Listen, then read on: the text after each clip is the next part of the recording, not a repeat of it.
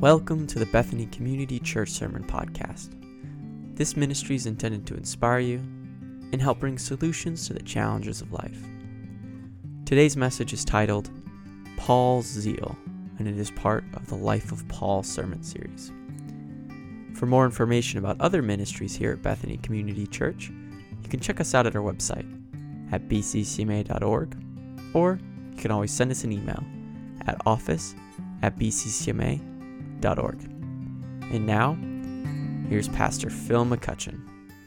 God bless you all for overcoming the demonic forces that create daylight saving time.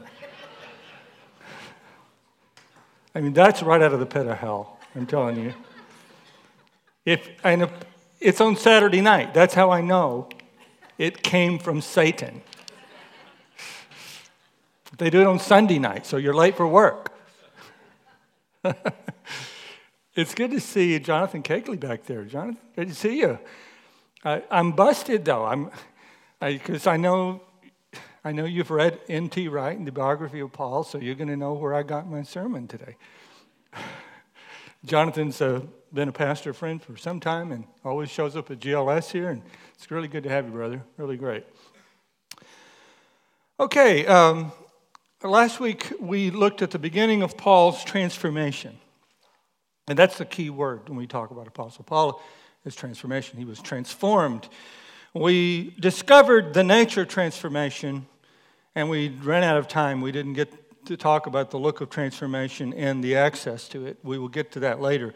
But the look of transformation is really about one word, and that is the word redemption. You know, your sins and your flaws are simply good qualities out of balance. Good traits out of balance. Truth is, or truth out of balance is heresy. So it's the same way with the things in your life. The things in your life, Paul's love of the hope of Israel got out of balance. And we're going to discover this morning why it was out of balance and what he needed in his life to bring this passion that he had into balance. God does not come to destroy your hopes and dreams. He comes to save them. God does not come to destroy who you are, but he comes to redeem who you are. God comes to rescue who you were intended to be, that the fall and the dark forces have perverted your life and warped your humanity. Jesus Christ comes to redeem your humanity. Not to make you a weirdo. I mean, you were a weirdo already, probably, so he doesn't always fix that. You just become a Christian weirdo instead of a pagan weirdo. It's good to know because you will blame God for stuff that God doesn't do to people. It's good to know, right? So today we want to look at another aspect of Paul, and that's his zeal. Let's look at Paul's zeal. Let's reconsider the history of zeal, God's attraction to zeal, and the recovering and redeeming of our zeal. Now, what is zeal? Zeal is great energy, enthusiasm for pursuit of a cause or an objective hot enough to boil. Today we're going to talk about that. Passion, zeal. What do you feel zealous about? What do you feel passionate about? A hobby? You know, one time my brother and I were in a Perkins steakhouse, or not steakhouse, but pancake house, down in Westfield, and there were a group of ladies in the table next to us who were so passionate and zealous about rhododendrons that we had to move to a different place because they were so loudly talking about rhododendrons. They were so passionate about something that I didn't want to learn anything about. I just offended the rhododendron group here this morning. Food, sports, your child. A lot of you are very passionate about your child, especially if you only have one. You're really passionate. That one child gets all of your love and all of your money, all of your attention. Or your children, or your grandchildren, or your family, or your occupation, or your career. your personal position in the social structure. A lot of people, you listen to people's narrative and you can kind of hear their passion. You can hear what they're passionate about. You can hear, and some people are passionate about their position in the social structure. And this is not evil. Like I said, evil is good traits out of balance. So, if I listen to you talk and everything you tell me is about you went somewhere and everybody was dysfunctional until you got there, until you straightened it out, until you set your foot down and things got right, I know that you have zeal about a certain social position that God may have in fact shaped you to be a problem solver. Nevertheless, you're zealous about it. So let's look. Listen to Paul in 2 Corinthians chapter 11, verse 23. Are they servants of Christ?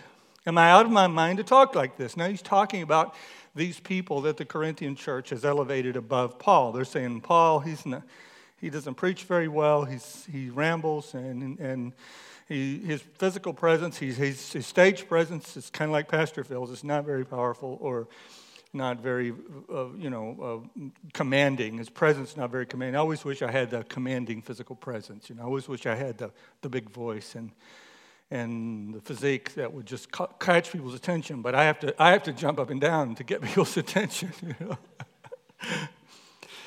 But I always envy people who had that. So that's kind of Paul. I feel like I'm that much like Apostle Paul, that my physical presence is weak. And my speech and my preaching are not with the enticing words of man's wisdom.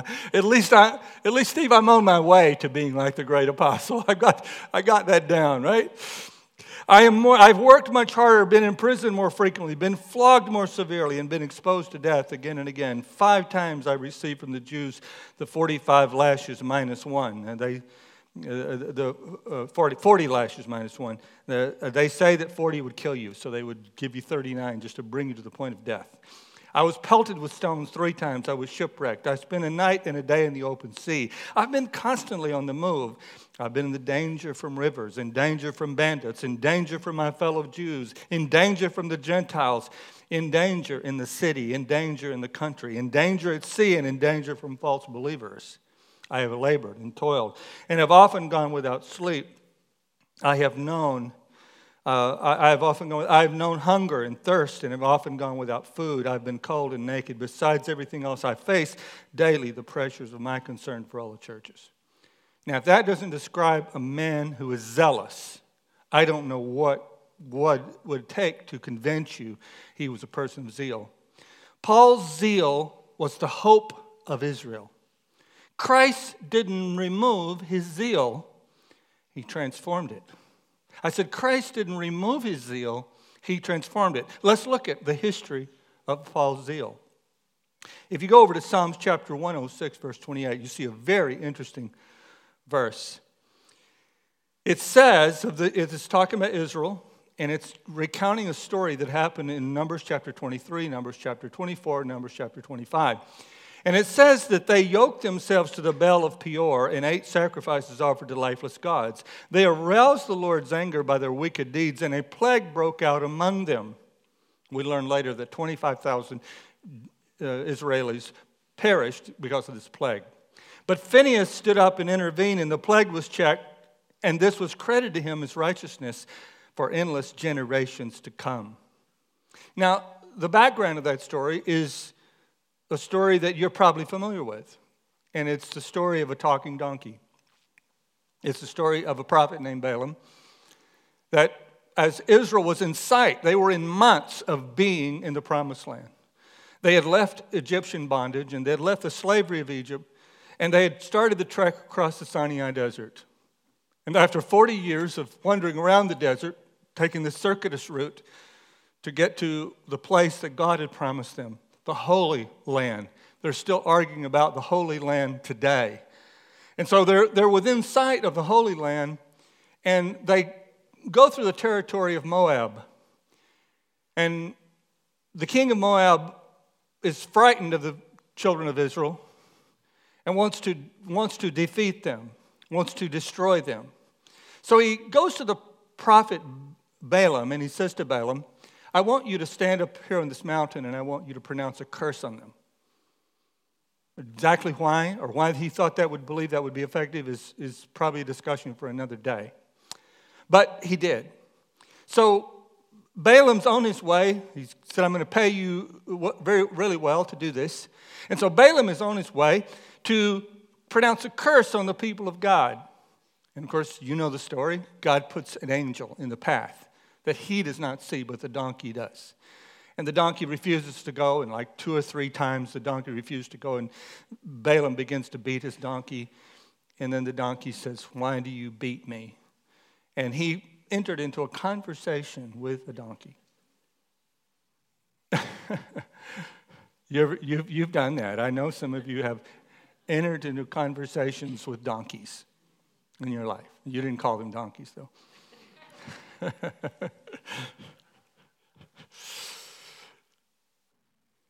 And so finally, Balaam realizes when it's revealed to him that the angel of the Lord is there, and the angel of the Lord is telling him, you cannot curse the people of God.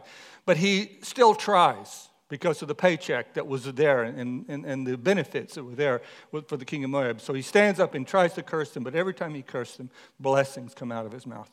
And he pronounces a huge blessing on the people of Israel. Of course, the king of Moab was completely frustrated and went home, and they all went their separate ways, and the plan did not work.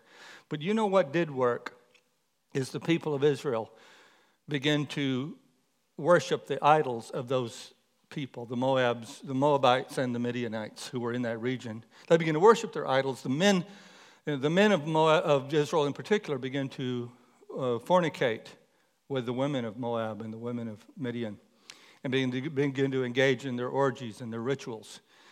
And so what the adversary of the people of God could not do by cursing them, he could do by compromising them. And so one day, a leader of Israel, one of the leaders, a tribal leader named Zimri, went into a tent in sight of everyone with a Midianite woman.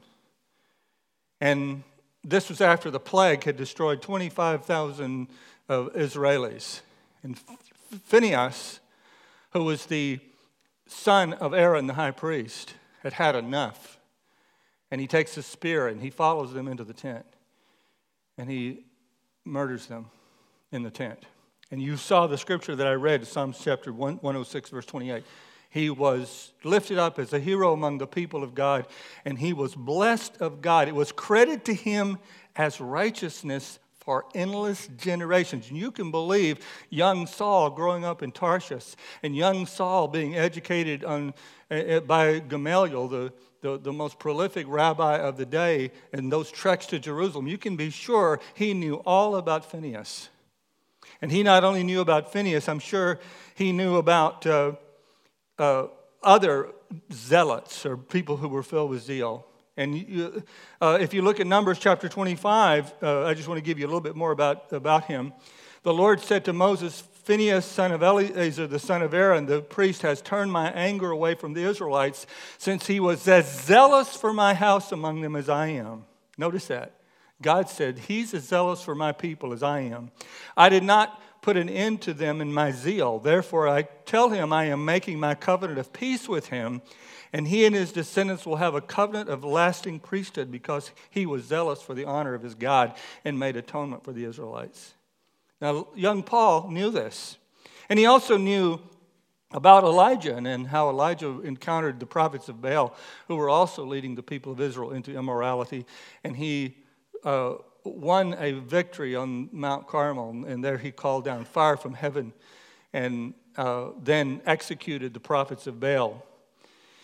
And he also knew about Judas Maccabees and his brothers, who formed a tiny revolutionary group in about 167 BC. And they started an insurrection against Antiochus Epiphanes, the Syrian, who had taken over Israel. He had gone into the temple and slew pigs in the temple and spread the blood of the pigs all over the altar of God.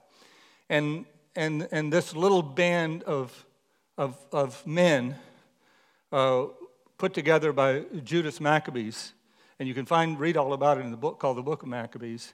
And they rose up, and against all odds, they defeated the Syrians, and they defeated Antiochus Epiphanes, and they ran them out of the promised land, and they reclaimed the honor of God in the glory land. I understand that all this violence bothers you, and it should bother you, because violence bothers me. I understand that, and I understand it's one of the great problems with our critics have with the Bible, is they will talk to you about the violence of God. And I don't have time to unpack that today. I think that's a real important conversation, because as you go out of this place and you defend your faith, it's one of the things that you're going to be faced with, is people are going to tell you this God that you claim to serve couldn't be real because of all the violence. But let me tell you something, and I don't have a total defense ready this morning or time, but you cannot build a nation. You cannot build a nation with fallen dark forces, with fallen people and dark forces without violence. It's not possible.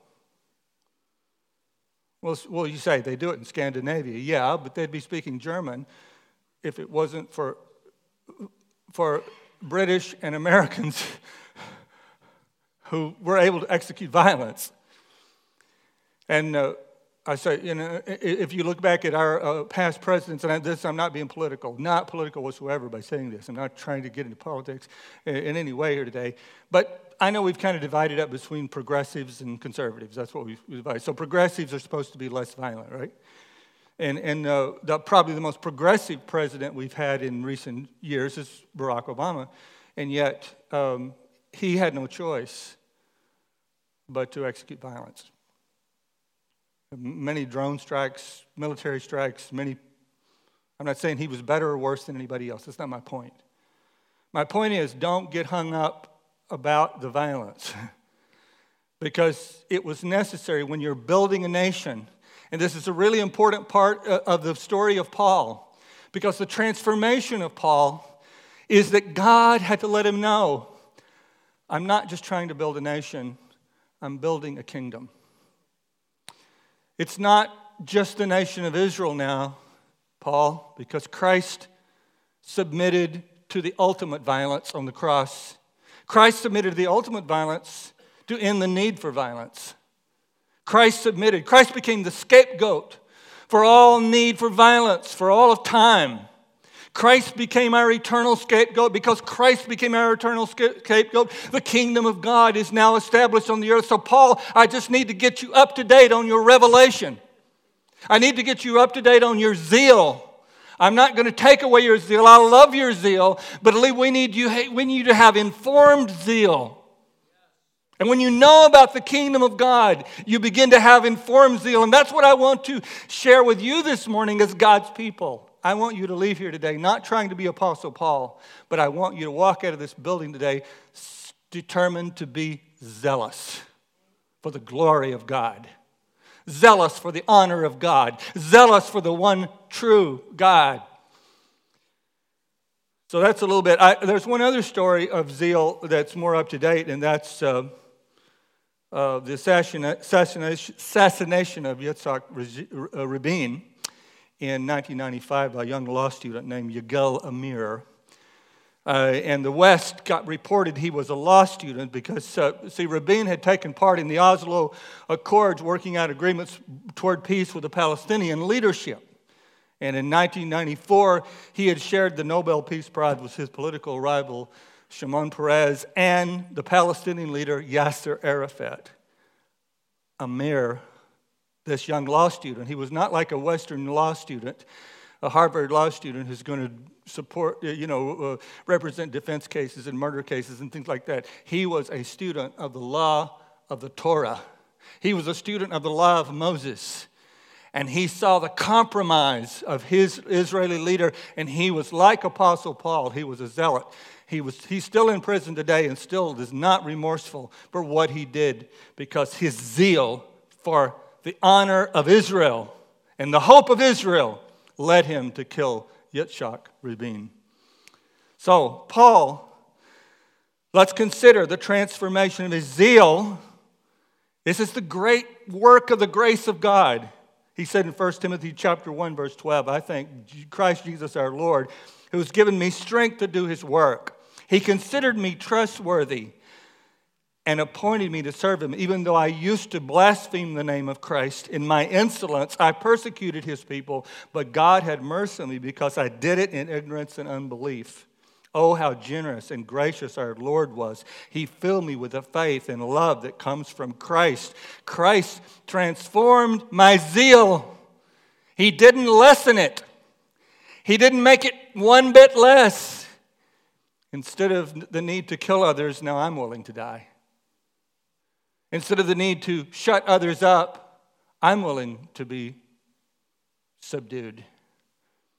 Instead of the desire to hurt others, I'm willing to be hurt.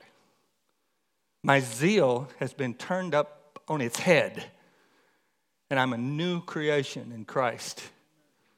That's what God wants to do with you this morning. He doesn't want to take out your zeal. He doesn't want to remove, he doesn't want to do a lobotomy on you so you don't care about anything anymore. He wants to transform your zeal and cause you to be as excited about the glory of God as you've ever been about anything. And if I can use the term, well, maybe aggressive is the wrong word, but certainly assertive is a good word, right? Let's talk about God's attraction to zeal. Romans 12:1 says, never be lacking in zeal, but keep your spiritual fervor, serving the Lord. Proverbs 8:17, God says, I love those who love me. I love those who love me. And those who seek me. King James says, those who seek me early shall find me. I guess some translator didn't like to get up early, so he took that out. There's that famous passage in chapter 3 of the book of Revelations where Christ says of the church at Ephesus, because you are lukewarm and neither hot nor cold, I will spew you out of my mouth. Scripture is a running narrative of God's attraction and elevation of people who were extreme in their passion. They were extreme in their dedication, extreme in their willingness to take action. Abraham left everything to follow God's dream. Jacob was obsessed with being the power broker for the family. Joseph was committed to God so much into the Word of God that neither Potiphar's wife's seduction or prison time or repeated disappointment could put out his fire. Moses became so zealous to protect Jewish nation underneath Pharaoh's whip that he took a man's life who was abusing a Jew. I'm not defending all of these people's actions any more than I'm defending Paul's persecution of the church, but it's apparent that God likes extreme people. I said it's apparent that God likes people who are on fire. It's apparent that God likes people who care about something. It's apparent that God likes people that are excited about something. It's apparent that God likes people who sacrifice themselves for something. It's apparent that God likes people who are passionate, who are full of energy, who are full of desire. It's apparent that God's like, I can take a person on fire, even if they're on fire for the wrong thing, better than I can take some deadhead who doesn't care about anything. You know, you look like you've been baptized in lemon juice and raised in a pickle factory. And you think, God, I don't know why God's not excited about me. God's excited about excited people. God likes passionate people. God likes extreme people. Would somebody say amen out there, all right? God could have found a Jewish man, a nice Jewish man. You think there wasn't some nice Jewish men in Israel who would have liked to have finished the Torah? First 5 books of the Bible who added to God's Torah. Don't you think there's some nice Jewish men who were moderate? Gamaliel, he was a moderate. Gamaliel was a moderate. He was like, this is not of God. When he's talking about the Christian church and all that was going on. If it's not of God, we need to leave it alone because it'll take care of itself. Apostle Paul made a divergence from Gamaliel. We believe, we don't know for sure, but there was another rabbi named Shammai who was extreme, let's take action, who was a zealot like Paul. And God chose a zealot. instead of a moderate. Isn't that interesting? Come on, talk to me. Does that register with you? That God didn't pick a moderate. That God didn't pick a passive guy. God picked a guy who cared about something. God picked a guy who had deep, deep passion. Now, God is not asking you and I to compete with the accomplishments of Apostle Paul. Even his contemporaries couldn't do that. But what he's asking us to do, I believe, stop acting as if the Christian faith can be moderately important. C.S. Lewis says, Christianity if false is of no importance, and if true, of infinite importance. The one thing it cannot be, C.S. Lewis said, is moderately important. No wonder God said, because you're lukewarm, I will spew you out of my mouth. You know, another thing, guys, is you need to stop believing in the false doctrine of balance. You know what? Like several authors have said lately, balance is bunk. Oh, I just want to get a perfect balance in my life. Just get perfect balance. Perfect work-life balance. There are seasons of life, but there's no balance in life. Life is a juggling act. Life is a juggling act. Larry Osborne said, and he's talking about this idea, and he gave a little talk, and you can go on the internet, and there's like 10 people, because we've been talking about balance for 20 years, and now it's like all the leaders of leadership are now doing podcasts, and they've all bore the same title because it's poetic. You know, it alliterates good. Balance is bunk. That's what they're all saying. So Larry Osborne, who I think is a great leader, Christian leader, he did his video on balance is bunk, and he said this, I like this. He said, you can look through the Bible and you won't find any verse of Scripture that talks about balance. Maybe not entirely true, but I get his point. I'm a deeper scholar than Larry is. When you take a look at the Old Testament, though, the Old Testament heroes, this is Larry, not me. When you take a look at the Old Testament heroes and the New Testament heroes, none of them were balanced. In fact, they were all a little bit weird and a little bit out of balance. You are really quiet on this point, which I expected. Because some of you are trying to be balanced. You don't want to be too loud, too quiet. You don't get too involved. You don't want to sign up for too much. You don't want to get too weird. You don't want to get too spiritual. And God's saying, I want you to be off the charts. I want you to turn up the heat in your life. I want you to get zealous.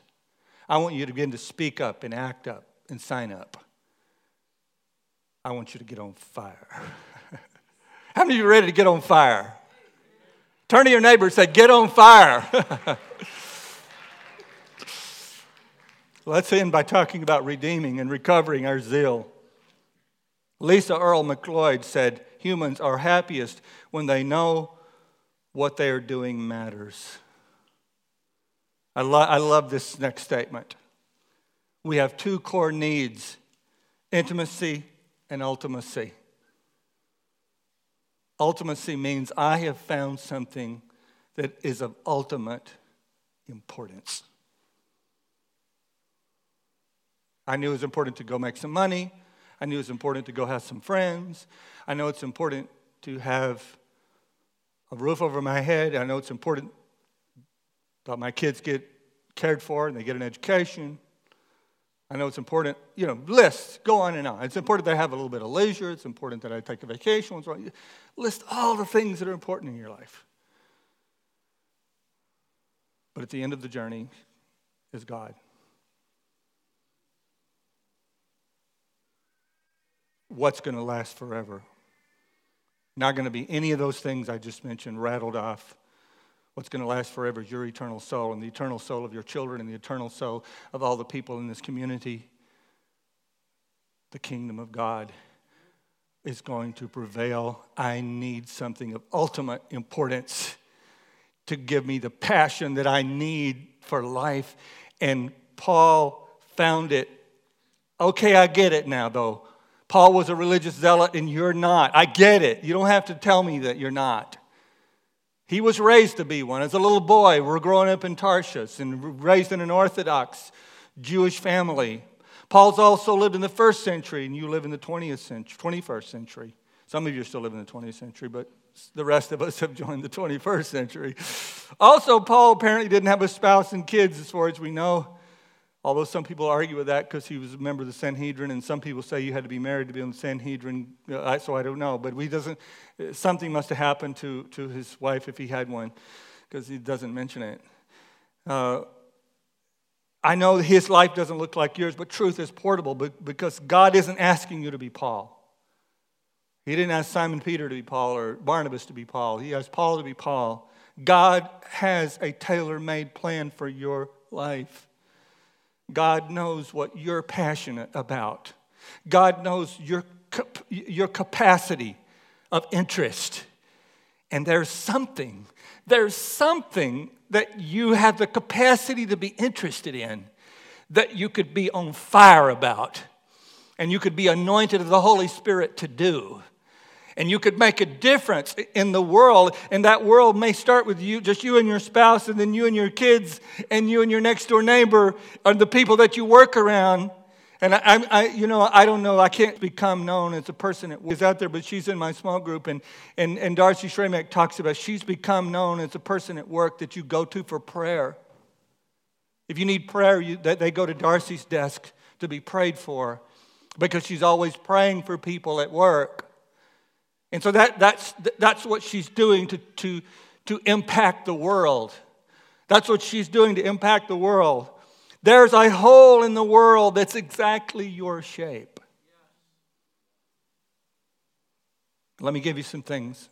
Let me give you some bullets about Paul's passion. First of all, Paul's passion was redeemable. His passion for the hope of Israel. It was incomplete. It was uninformed or not well enough informed. It had possible pathologies like tribalism, exclusionary nationalism, but it was redeemable by Christ. Secondly, Paul didn't realize Jesus really cared about his passion. He didn't know. He didn't know that Jesus cared more about Israel than he did. And he didn't think anybody would care. He didn't even ask God. Paul didn't even say, God, should I go persecute those Christians? No, these Christians were the corruptors. These Christians were the same thing to Paul that the Midianites and the Moabites were to Phinehas. They were the same threat. I know, because you think sex is the only sin that God cares about, some of you. You think, oh, he's sick of sex. He just doesn't like that. No, there's a lot of other sins that God cares about besides just sexual sins, okay? So God just didn't curse them because they were having fun. God cursed them because they were corrupting His glory. And so Paul looked at you might think, well, those nice Christians, well, they were corrupting the house of Israel. They were even hinting that Gentiles could have this blessing. That was scandalous. That was scandalous. So Paul didn't realize that Jesus really loved Israel more than he did. And you may find out that God also really cares, Jesus really cares about what you care about too. Wouldn't that be cool? If you found out that Jesus cares about what you care about, but cares about it way better than you do? Somebody said, hallelujah, hallelujah. Paul learned that Jesus had a bigger and better dream than he did. I mean, Paul was small in his thinking compared to Jesus. Paul was, okay, we're going to get everybody back to Israel, the Holy Land. He knew what the boundaries of the dream were. You know, the Euphrates River and the Mediterranean Sea, and I don't remember all the boundaries, but let's get Israel back. Let's get us established as a nation. We'll have peace. We'll have our king. We'll appoint our king on Mount Zion, and all will be right with the world. Jesus said, for God so loved the world. Jesus came to save the world. Jesus came to save and redeem the whole stinking mess. Amen. Abraham was to be the father of nations. And Paul thought he was the smartest man in the room.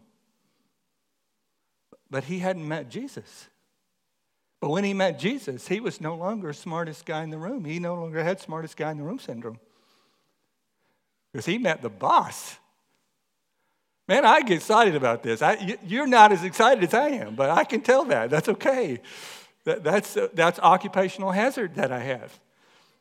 I get more excited about stuff than you do.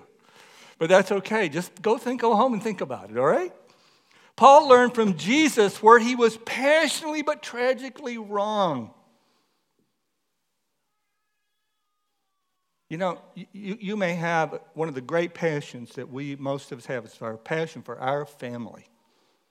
We have a passion for our kids, a passion for our grandkids, a passion for our spouse, a passion for our house. And God has a passion for your house too. God has a passion for your kids and grandkids. But have you taken that passion for family to Jesus and made him the Lord of it? Because you may be getting it tragically wrong in some places. Thank you. You may get it tragically wrong in some places.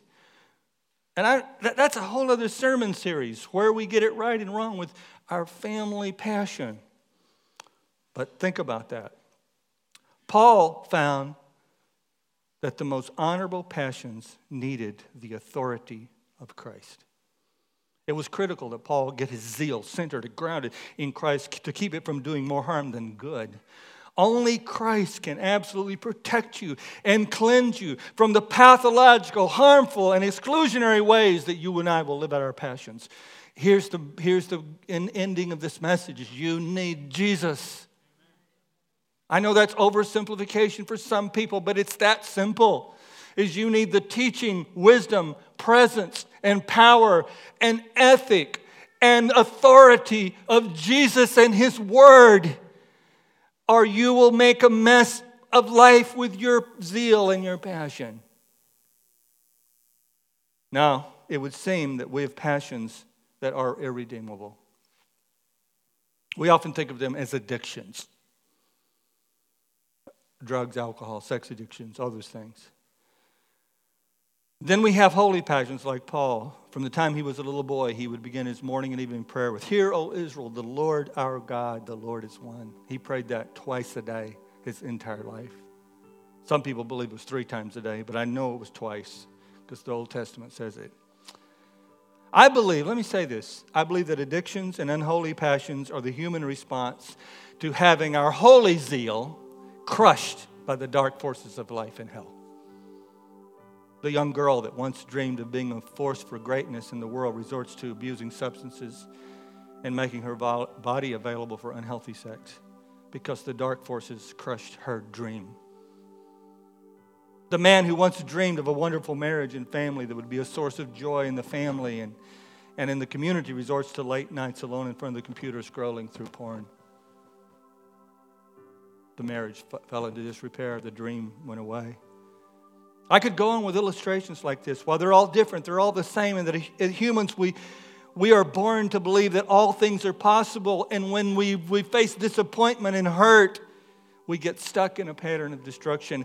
And I believe Paul was there. Think about Saul. He had become a frantic and cruel man because he saw his dream slipping away. But what do you know happened? The person that he saw as his greatest threat was his greatest champion. The person that he thought was going to crush his dreams was the one who loved his dream and knew how to save his dream, so that not only would the world be saved, but Israel would be saved, and Israel would always have the most prominent place in the kingdom of God, as they do today. Paul thought Jesus was opposed to his passions, but instead he found out Jesus was the fulfillment of his deepest longings. Do you hear that today?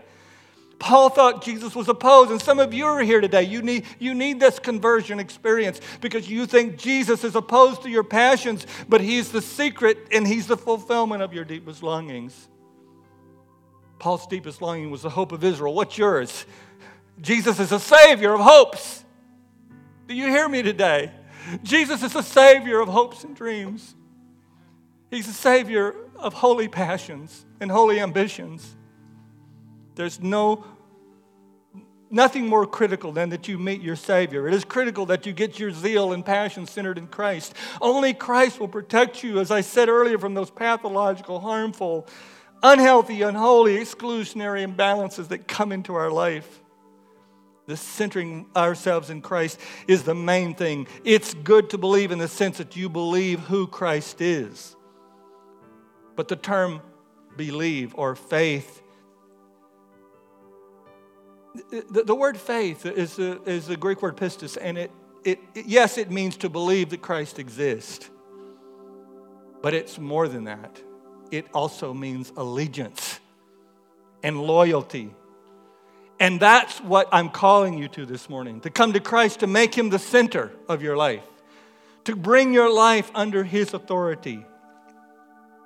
Josephus, the historian, writes about an ancient general who conquers another general, and he's on his knees in front of him, this conquering general and the conquered general. And he looks down at the conquered general and he says, "Do you believe in me?"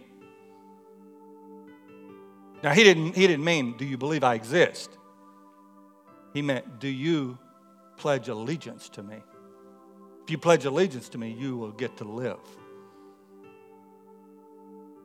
Jesus. Maybe you don't like to think of Jesus being aggressive. If you need a more passive Jesus, fine. Let's have a passive Jesus. Jesus is across the table from you today. He's having dinner with you, and he's saying, "Do you believe in me?" What are you going to say to that? If you want to be transformed, you want to be redeemed, and you want to have a life similar to Paul's, then you say, "I swear, I promise. I don't promise a sinless life. I can't do that. But I promise my allegiance to you." Later, Ananias would be told, "Go to Straight Street and see Paul. He's praying." Paul said prayers before, but he was not praying before. He was thinking. It's good to think, but the salvation will come to your soul when you elevate praying above thinking. Because when you're praying, you're saying, "God, what should I think?" When you're thinking, you're telling God what he should think.